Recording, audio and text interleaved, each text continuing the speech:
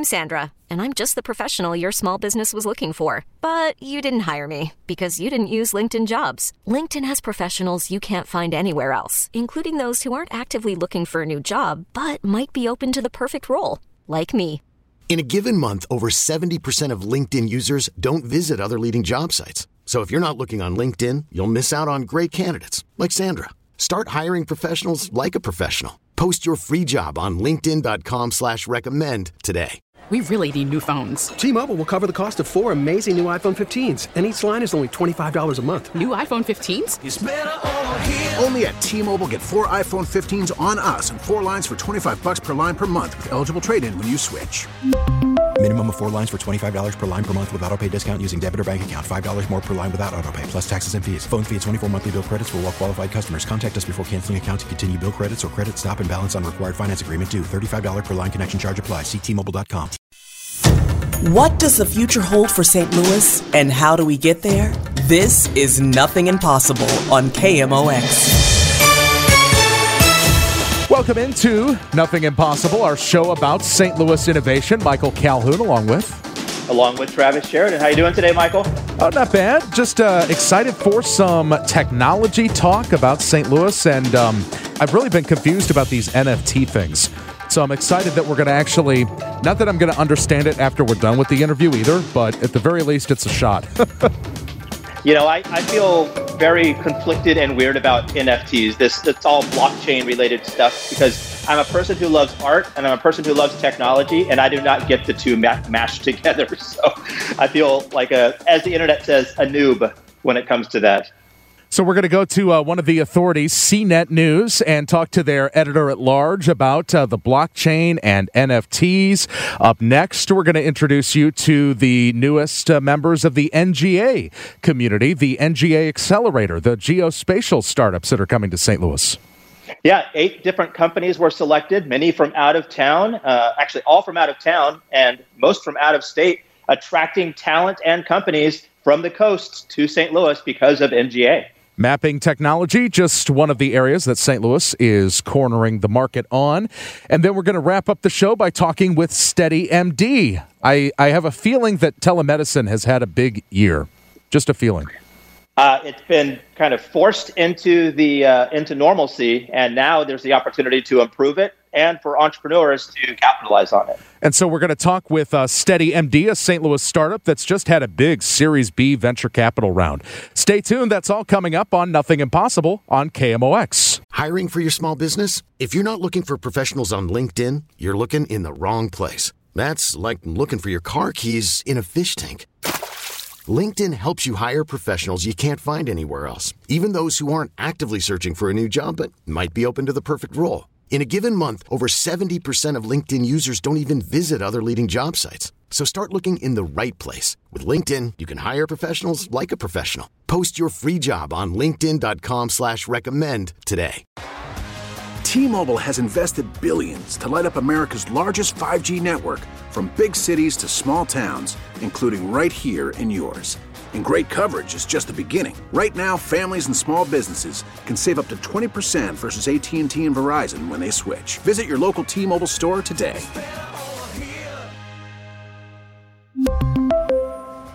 Plan savings with 3 lines of T-Mobile Essentials versus comparable available plans. Plan features and taxes and fees may vary. After the end of a good fight, you deserve an ice-cold reward. Modelo is the mark of a fighter. You've earned this rich golden lager with a crisp, refreshing taste. Because you know, the bigger the fight, the better the reward. You put in the hours, the energy, the tough labor. You are a fighter, and Modelo is your reward. Modelo, the mark of a fighter. Drink responsibly. Beer imported by Crown Imports, Chicago, Illinois. St. Louis Innovation with Michael and Travis. Nothing Impossible on KMOX. All right, welcome back to Nothing Impossible. Travis Sheridan here with Michael Calhoun, and I'm going to jump in and talk with Jason Hall, the CEO of Greater St. Louis, Inc., and we're talking specifically about the NGA Accelerator. Jason, thanks for joining us. Great to be with you. So we've all heard about the NGA, the National Geospatial Agency, that's building their new complex in North St. Louis. We've briefly talked on the accelerator, but tell us a little bit more about how that accelerator is evolving and what's new with it. Yeah, so it's really exciting, and I think it's really reflective of where the community's heading. We've held ourselves out in saying we are leaders in geospatial and location science, evidenced by a nearly $2 billion headquarters that the NGA is investing in our city and in our metro right now. But we know we need to keep investing in innovation. It's really critical that we stay on the cutting edge. So the genesis of this goes back to when Robert Cardillo was the director of the NGA, and we executed this sort of first-of-a-kind partnership agreement with our state's innovation arm, the Missouri Technology Corporation, that created a framework for doing projects like this. At the time, there was no money behind it, but we were setting up the framework. And then because of that, we were able to ultimately secure over $4 million to stand up an accelerator so that where innovators, startups, entrepreneurs from around the country in this space are now coming to St. Louis to get the capital and support that they needed. And all of that, rose to the top yesterday when the first cohort of those companies was announced. So really exciting and a bold step forward for this community leading around its strengths and being a leader in geospatial. Well, and, it's not uncommon for the government to tap into and reach into the private sector for innovation. Earlier in the week, Microsoft announced a $21 billion contract with the Army to develop augmented reality headgear. So this is much smaller. We're going to knock a few zeros off here. The companies that are in this accelerator are getting $100,000 of non-dilutive funding. But how important is this connection between the government agencies and the private sector that's doing innovation, especially these startups? Well, it's critical. I mean, it's one of the ways, and I think you saw this shift at the NGA under former director Tish Long and under Director Cardillo where it really started, which is you can't find all the solutions you need with just internal innovation, that you really need to collaborate, partner, and tap into some of the entrepreneurial talent. In fact, that's one of the reasons NGA doubled down on St. Louis when Director Cardillo announced the decision to build the new headquarters in North St. Louis. He very specifically cited places like the T-Rex innovation community, the Cortex innovation community, and wanting to be proximate to them so that the NGA could be successful for the next 100 years. So it's absolutely critical because of the speed at which innovation is occurring. And then, of course, selfishly for St. Louis, we know that these kinds of investments, wherever they start, can lead to big things. And, Travis, from your native California, I mean, the roots of Silicon Valley and everything that we know today goes back to some significant government investments like this, partnering with Fairchild Semiconductor and others to meet some of those national defense needs, but it leads this legacy of innovation and investment that's helped that economy prosper. And I'm hoping for the same types of things here in St. Louis. Well, can you tell us a little bit about some of the companies? I think that you said there were 8 startups selected for this inaugural cohort. Can you tell us about a couple of them? Yeah, so I mean, they really run the gamut. I mean, first of all, really national in scope. I think 3 of the first 8 are coming from the Boston area. A big source of innovation. Again, bringing them here. We're bringing folks from California as well, both coasts, coming here. We had one local one down from Columbia, Missouri, at the University of Missouri. Stratodyne. So really kind of a neat mix, but really emphasizes how nationally significant this was. And then when you get into, the substance of them, I mean, these are innovators at the leading edge, right? They're looking at developing next generation satellite navigation systems, right? Things when we pick up our mobile phone device, right, and we're using satellite technologies when we're mapping how to get from point A to point B, we're using satellite technologies. There's a lot of innovation that enables these things we take for granted probably every day, and some of these companies are on the front end of that. We've got some in the artificial intelligence area, and that's a really exciting aspect here. So just, from data, machine learning, artificial intelligence, we're really kind of running the gamut, all united, though, in using location science to drive better decision making and help move our economy forward. Jason, prior to smartphones, it was my family's tradition every Christmas.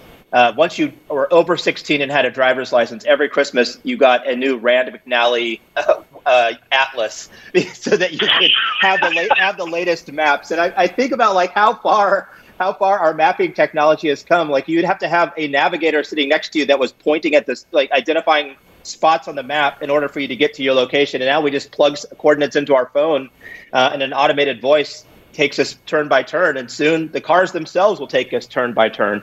So it's really neat to have these types of technologies evolving in St. Louis. We have a couple more minutes. There's two things I wanted to talk to you about. One is this idea that, focusing on an accelerator that is part of NGA and looking at this, particular sector is really good part of St. Louis's DNA, right? Stadia has done this with sports technology. 630 has done it with fintech.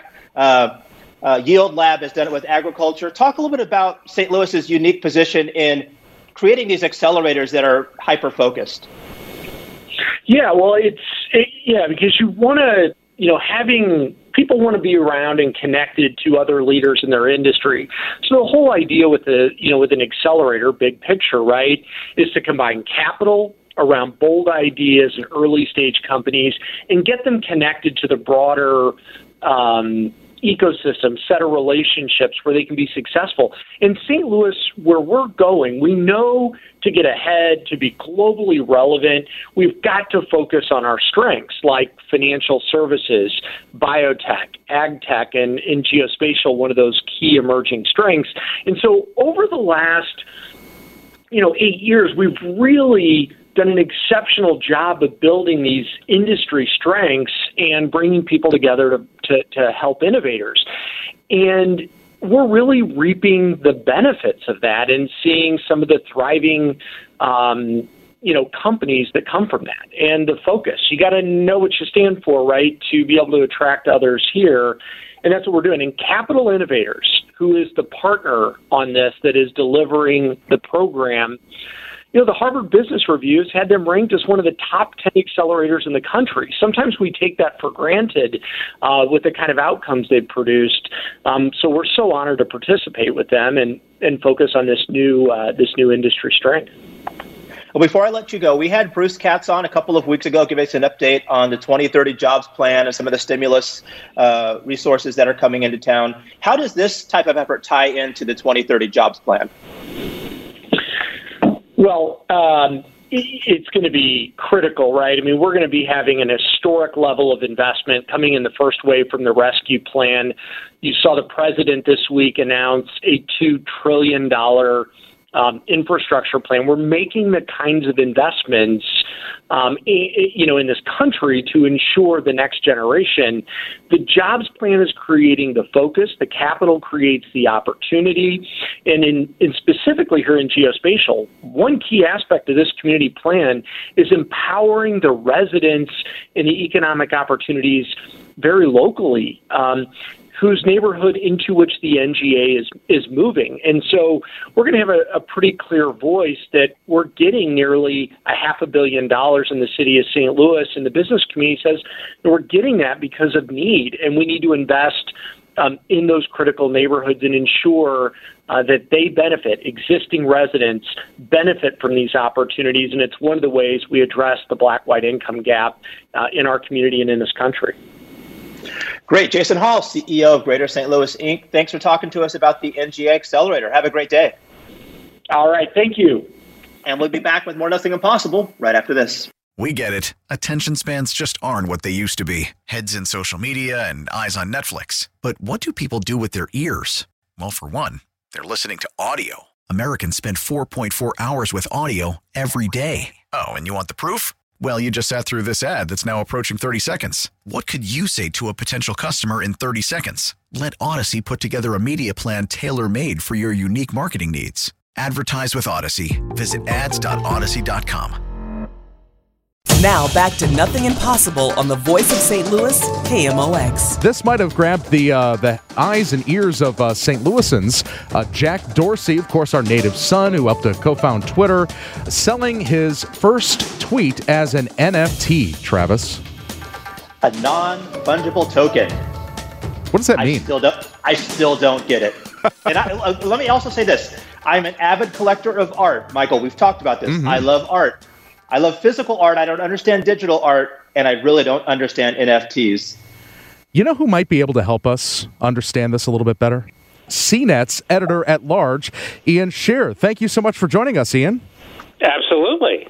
All right, so where do we even begin? Should we begin with explaining what an NFT is? Or if I'm correct, it relies on the blockchain. Should we start with describing what that is? I'll let you take it away.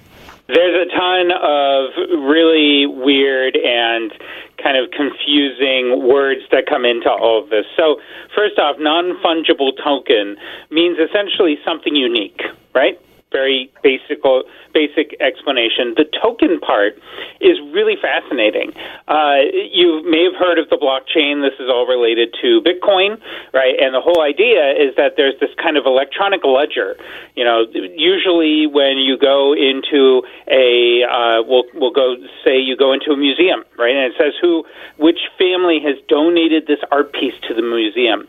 Well, that's kind of like the ledger. Instead, what we do in the internet is that there's a whole copy of the whole thing out there that everyone has access to. And the way that it's kept honest is that everyone can see it.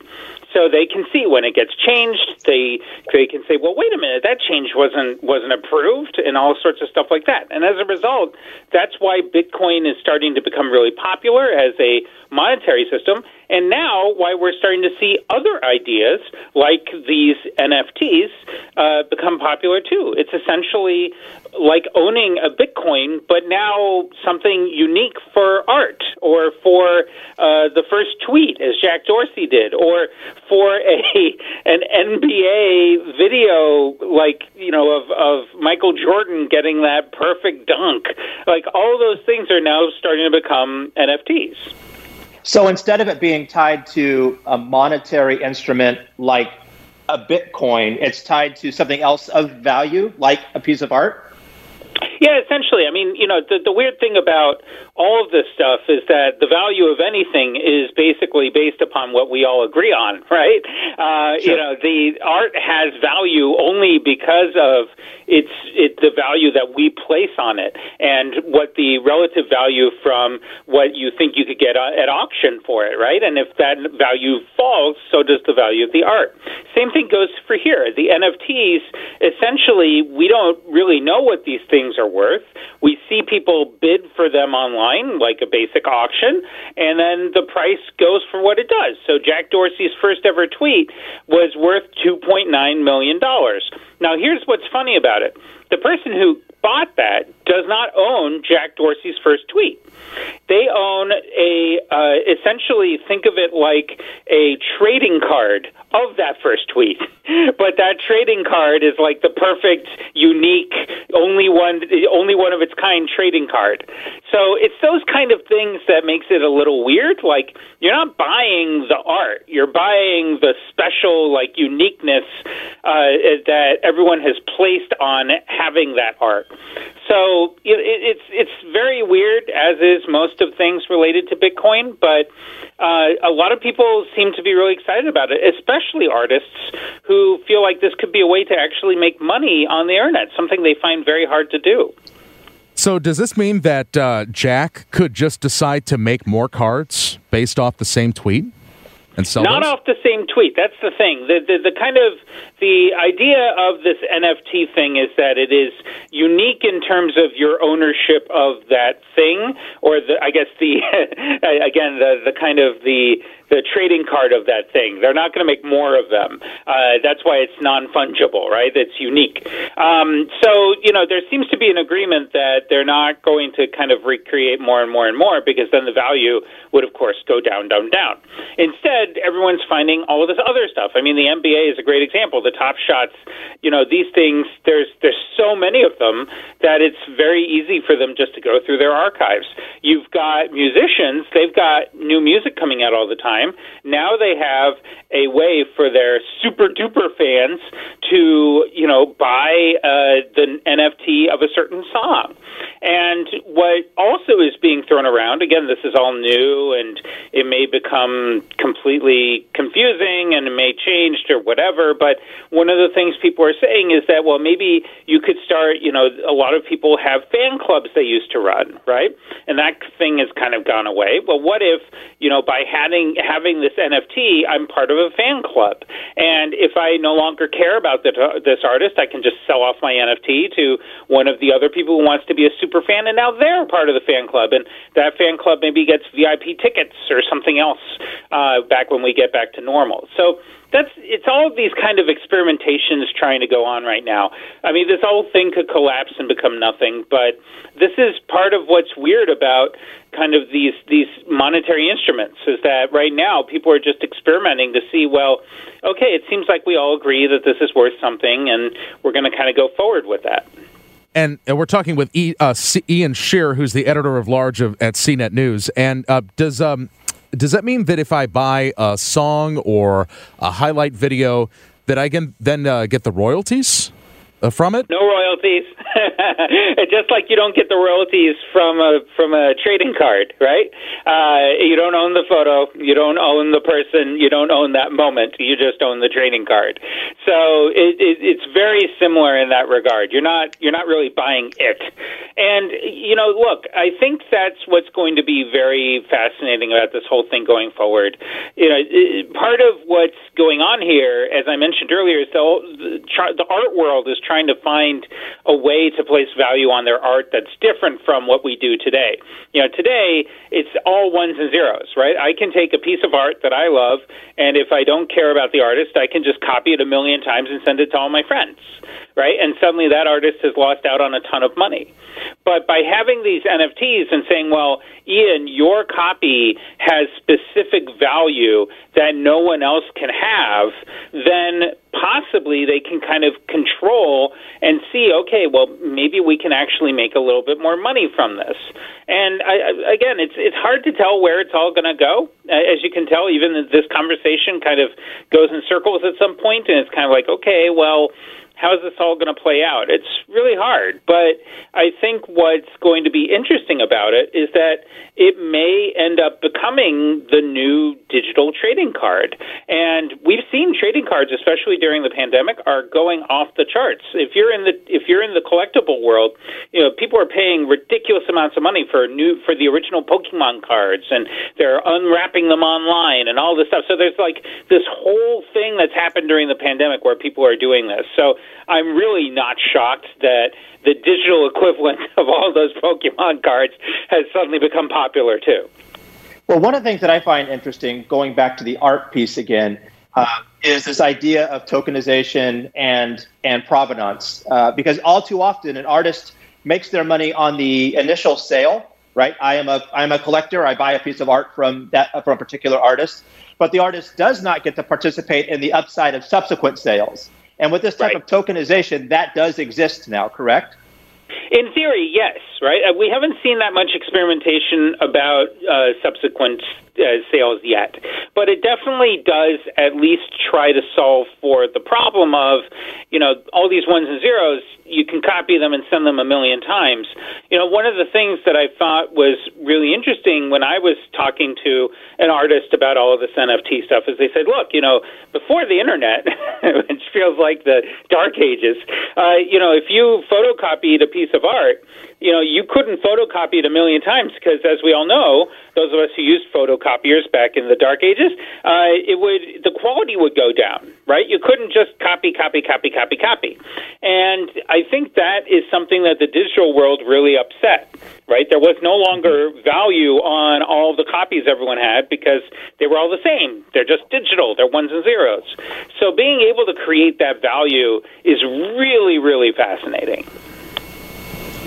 Well, one of the other questions I wanted to ask you is who is making money on all of this? We've seen some astronomical art sales, but I've also looked at some of the platforms, and there's really complex fees associated with some of these platforms for the art auctions and trading card auctions. And that is, it costs money to list, it costs money to bid, it costs money to change a bid.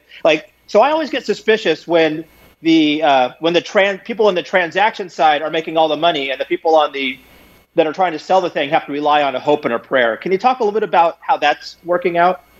You just described the entire world of finance, right? Sure, absolutely. It's all about the fees. Look, I think what's interesting about how Bitcoin works in general is that there's always an associated tax that goes along with it. And that is because we all pay to run the system. If you think about the banks and the central bank that we have, right? All of these things, we don't actually really pay fees to them every time we move money around, right? I give you $10. I don't have to give 10 cents to the central bank. But really, what's going on is that someone has to pay for that whole system to work. And what typically happens is we pay through all the fees we pay to the banks and whatever else through our, the little amount we get from our savings or from our credit cards or whatever else. Well, this is something where it comes to Bitcoin and when it comes to anyone else doing this blockchain stuff is that there's actually fees associated with being able to run the system. Right? The system itself doesn't just magically come out of nowhere. There are computers that have to process who owns what, that have to process every transaction. When you have millions of transactions happening every minute, then there's a lot of processing involved. And as a result, you have to pay someone, and that is why those fees show up, is that those fees are actually just to help run the whole system. So a lot of those fees make sense to me, but the people who are making money, of course, there is people making money who are in the auction houses, but it seems as though that, from what I've heard, and again, this could all be different and changing, the fees seem to be pretty in line with what you would expect from something of this nature, right? Even when you're looking at Christie's or something else, they don't charge you to have a blockchain, but they charge you to be able to use their services, to have access to their clients and all that type of stuff. Well, and how much has NFT helped normalize blockchain and blockchain helped normalize NFT? I mean, we're seeing a number of big players now carrying Bitcoin on their balance sheets, a number of large corporations carrying Bitcoin on their balance sheets. Are we getting to a place where the entire cryptocurrency sector is becoming a bit more normalized? It could be definitely that we're getting there. And I think, to your point, we're starting to hear, for example, Tesla. You can now buy a Tesla car with Bitcoin. Of course, you still have to pay your $100 deposit, which comes out to 0.0003 whatever Bitcoin. But, the thing is that these things are definitely becoming more common. I think the question I have is that anytime we have a new currency, if you look through history, there's a lot of disruption that comes with that currency. The American dollar, before we had the Fed and before we really centralized everything, it used to go all over the place because it wasn't really tied to anything. And then the Fed helped to kind of solve that out, first with the gold standard and then the good faith and credit of the United States. We don't have that in Bitcoin, which is why you see it go from $9,000 a Bitcoin to $20,000 a Bitcoin, back to $7,000 a Bitcoin, up to $55,000, and it keeps moving around. I think as more people get into it, we'll find a way to stabilize that, and it will become a currency. But then everyone's going to have to get used to this idea of helping to run the system, right? I don't really like the idea of paying a tax just to give you $10 because I bought a hot dog with you. And I think that is going to be the thing that people are going to have to kind of understand how this all works before it really takes off. Well, as we wrap up with Ian Sherr, the editor-at-large of CNET News, talking about the blockchain and really about these NFTs, I'm wondering, Ian, are they all going for the huge dollar amounts that we've seen, for instance, with the Jack Dorsey tweet and some of the highlights? And also curious, what's the strangest NFT that you've seen for sale?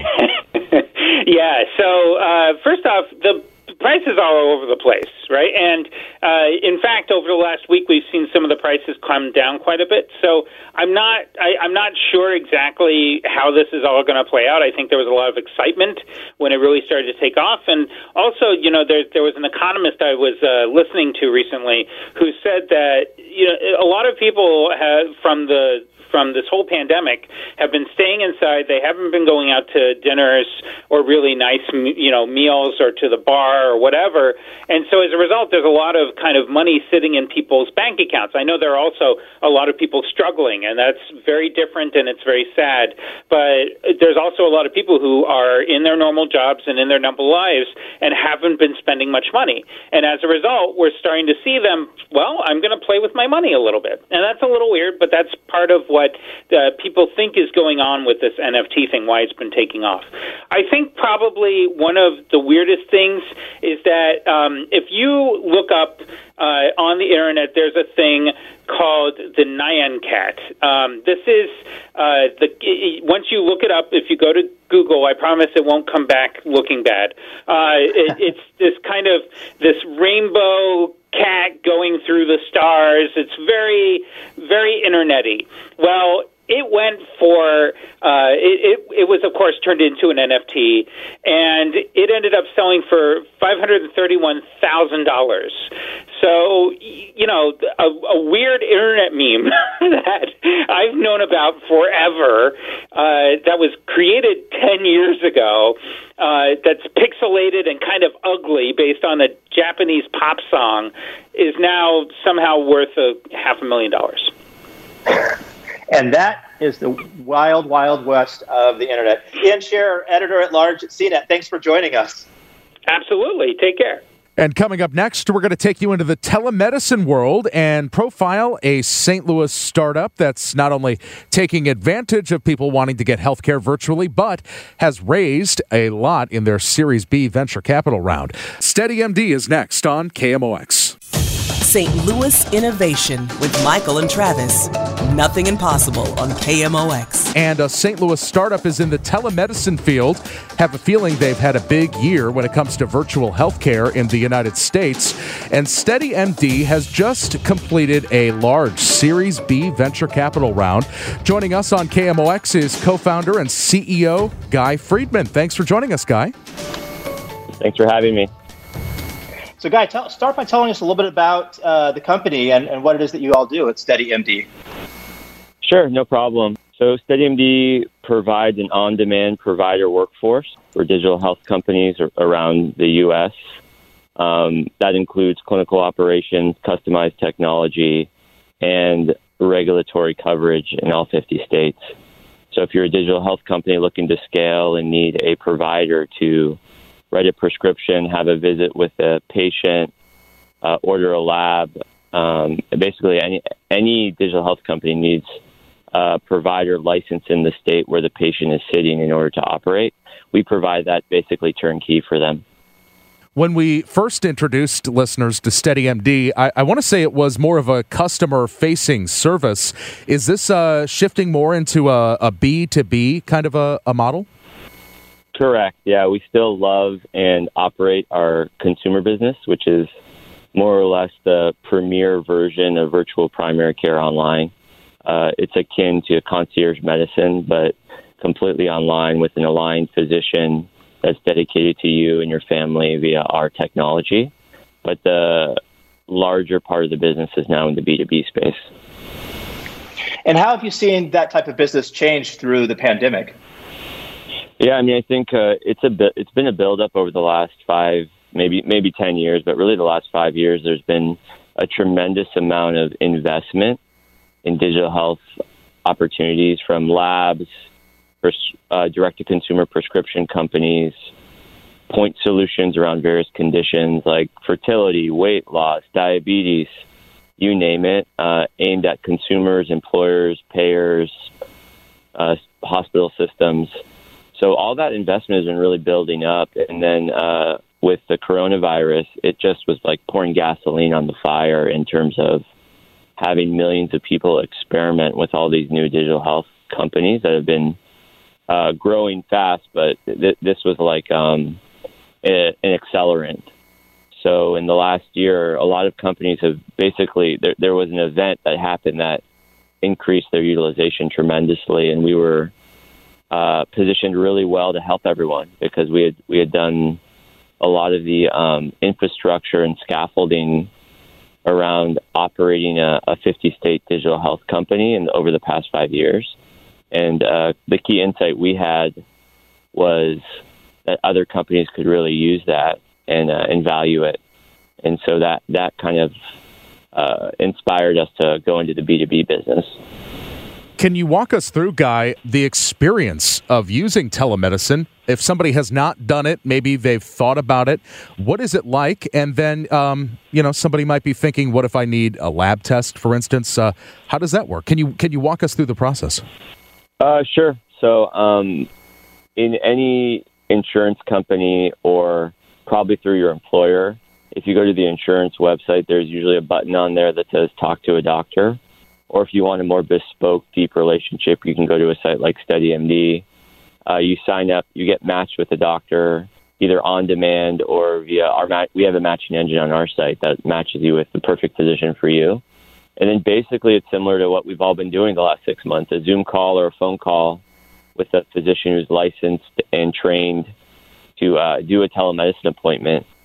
And then if you need a lab or prescription, it's not that different from the physical world. They'll call it in and you'll have a lab order or a prescription waiting at your pharmacy or in many cases now delivered to your home. Can this replace the primary care physician? Can somebody get that done completely virtually? I think it's just a paradigm shift. Obviously, if there's a clinical need to be touched or to be viewed in person, that's not going to get replaced. There's a lot of technology that's being developed now and out on the market that replaces a lot of those measurements. I mean, you don't need to go into an office to take your blood pressure if you have a blood pressure cuff at home, right? That's not absolutely necessary. But there's things where you still need to go in and get seen. I think 80-90% can probably be handled virtually. And then you're always going to have that last 10% where you're going to need physical locations to get seen in person. Well, and I think this also brings up, and I heard in a conversation I was having a couple of weeks ago, brings up the need for what is being called webside manner as opposed to bedside manner. And that is our clinical physicians and nurses being trained to still provide that type of care and compassion through a digital platform. Have you seen those types of conversations happening? Because the process of medicine. Yeah, no, I think that's what SteadyMD is all about. I mean, we really pioneered this idea that via an online relationship, you can actually have more time, attention, and a deeper relationship with a physician than in the normal insurance-based model, where a doctor really has a limited amount of time to talk to you because they're trying to bill as many appointments as possible in the shortest amount of time. That's not the doctor's fault. Most doctors don't like that. They would like to spend as much time as necessary with the patient, but there's a lot of external pressures from either the system they're working within or the insurance company reimbursement rates that creates an incentive for doctors to move faster through the day and get things taken care of more quickly. So I think in many ways, if you unlock the supply and capacity of a physician across a larger geography, they might have more time to spend with patients. So that was one of the key insights for SteadyMD primary care. And we've tried to really take that philosophy around establishing trust, a deeper relationship with the physician, and meeting the patient where they're at and exactly what they need in that time and taking as much time as necessary to complete an appointment and apply it to a lot of different modalities. Even if it's an urgent care visit or a lab order, we still want to maintain that philosophy of trust with the patient and rigor around we're going to take as long as it is necessary in order to take care of them. And so via an online system, you can sort of distribute the capacity of a doctor across a larger geography. That makes actually more time available for the patient if they need it. We're talking with Guy Friedman, who's the co-founder and CEO of SteadyMD, telemedicine startup here in St. Louis, and you've just closed a Series B venture capital round. Can you tell us about that? Who was involved, and what does that investment go toward? Sure, absolutely. So the round was led by a Silicon Valley venture capital firm named Lux Capital, an amazing group of investors, and the partner joining our board is named Dina Shakir, and she's incredible. Also joining the round, Sound Ventures, Accrue Capital, Pelion Ventures, Next Ventures, Tim Draper's fund, Draper Associates, and Wojcicki of 23andMe. So we really have a rock star group of investors who believe in us and believe in our mission and vision to really be the authority on our space within the digital health industry. The capital is going towards hiring and leveling up, across the whole operation, clinical operations, technology, product, regulatory. So there's not really a specific focus. It's just really bringing on more great people to help accelerate our vision and mission and growth. Well, tell us a little bit about growing a startup in St. Louis, especially now that you're looking at bringing on more folks. What's the talent base like here?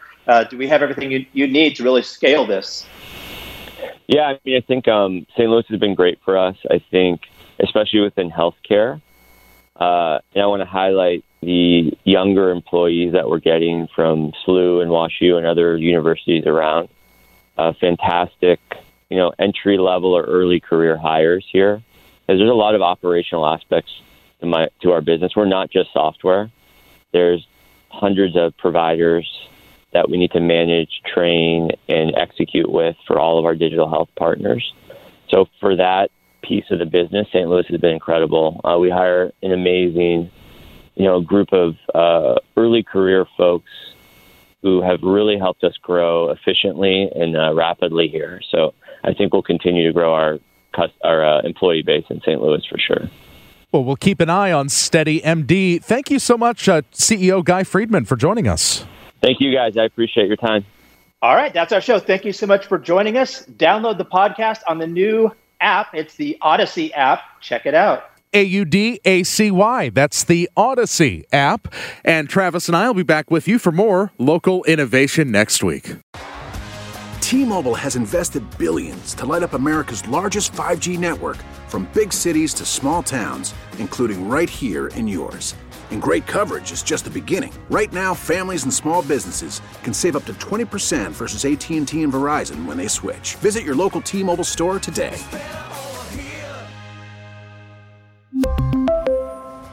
Plan savings with 3 lines of T-Mobile Essentials versus comparable available plans. Plan features and taxes and fees may vary. Baseball is back, and so is MLB.tv. Watch every out-of-market regular season game on your favorite streaming devices, anywhere, anytime, all season long. Follow the action live or on demand. Track 4 games at once with multi-view mode and catch up with in-game highlights. Plus, original programs, minor league broadcasts, and local pre- and post-game shows. Go to MLB.tv to start your free trial today. Blackout and other restrictions apply. Major League Baseball trademarks used with permission.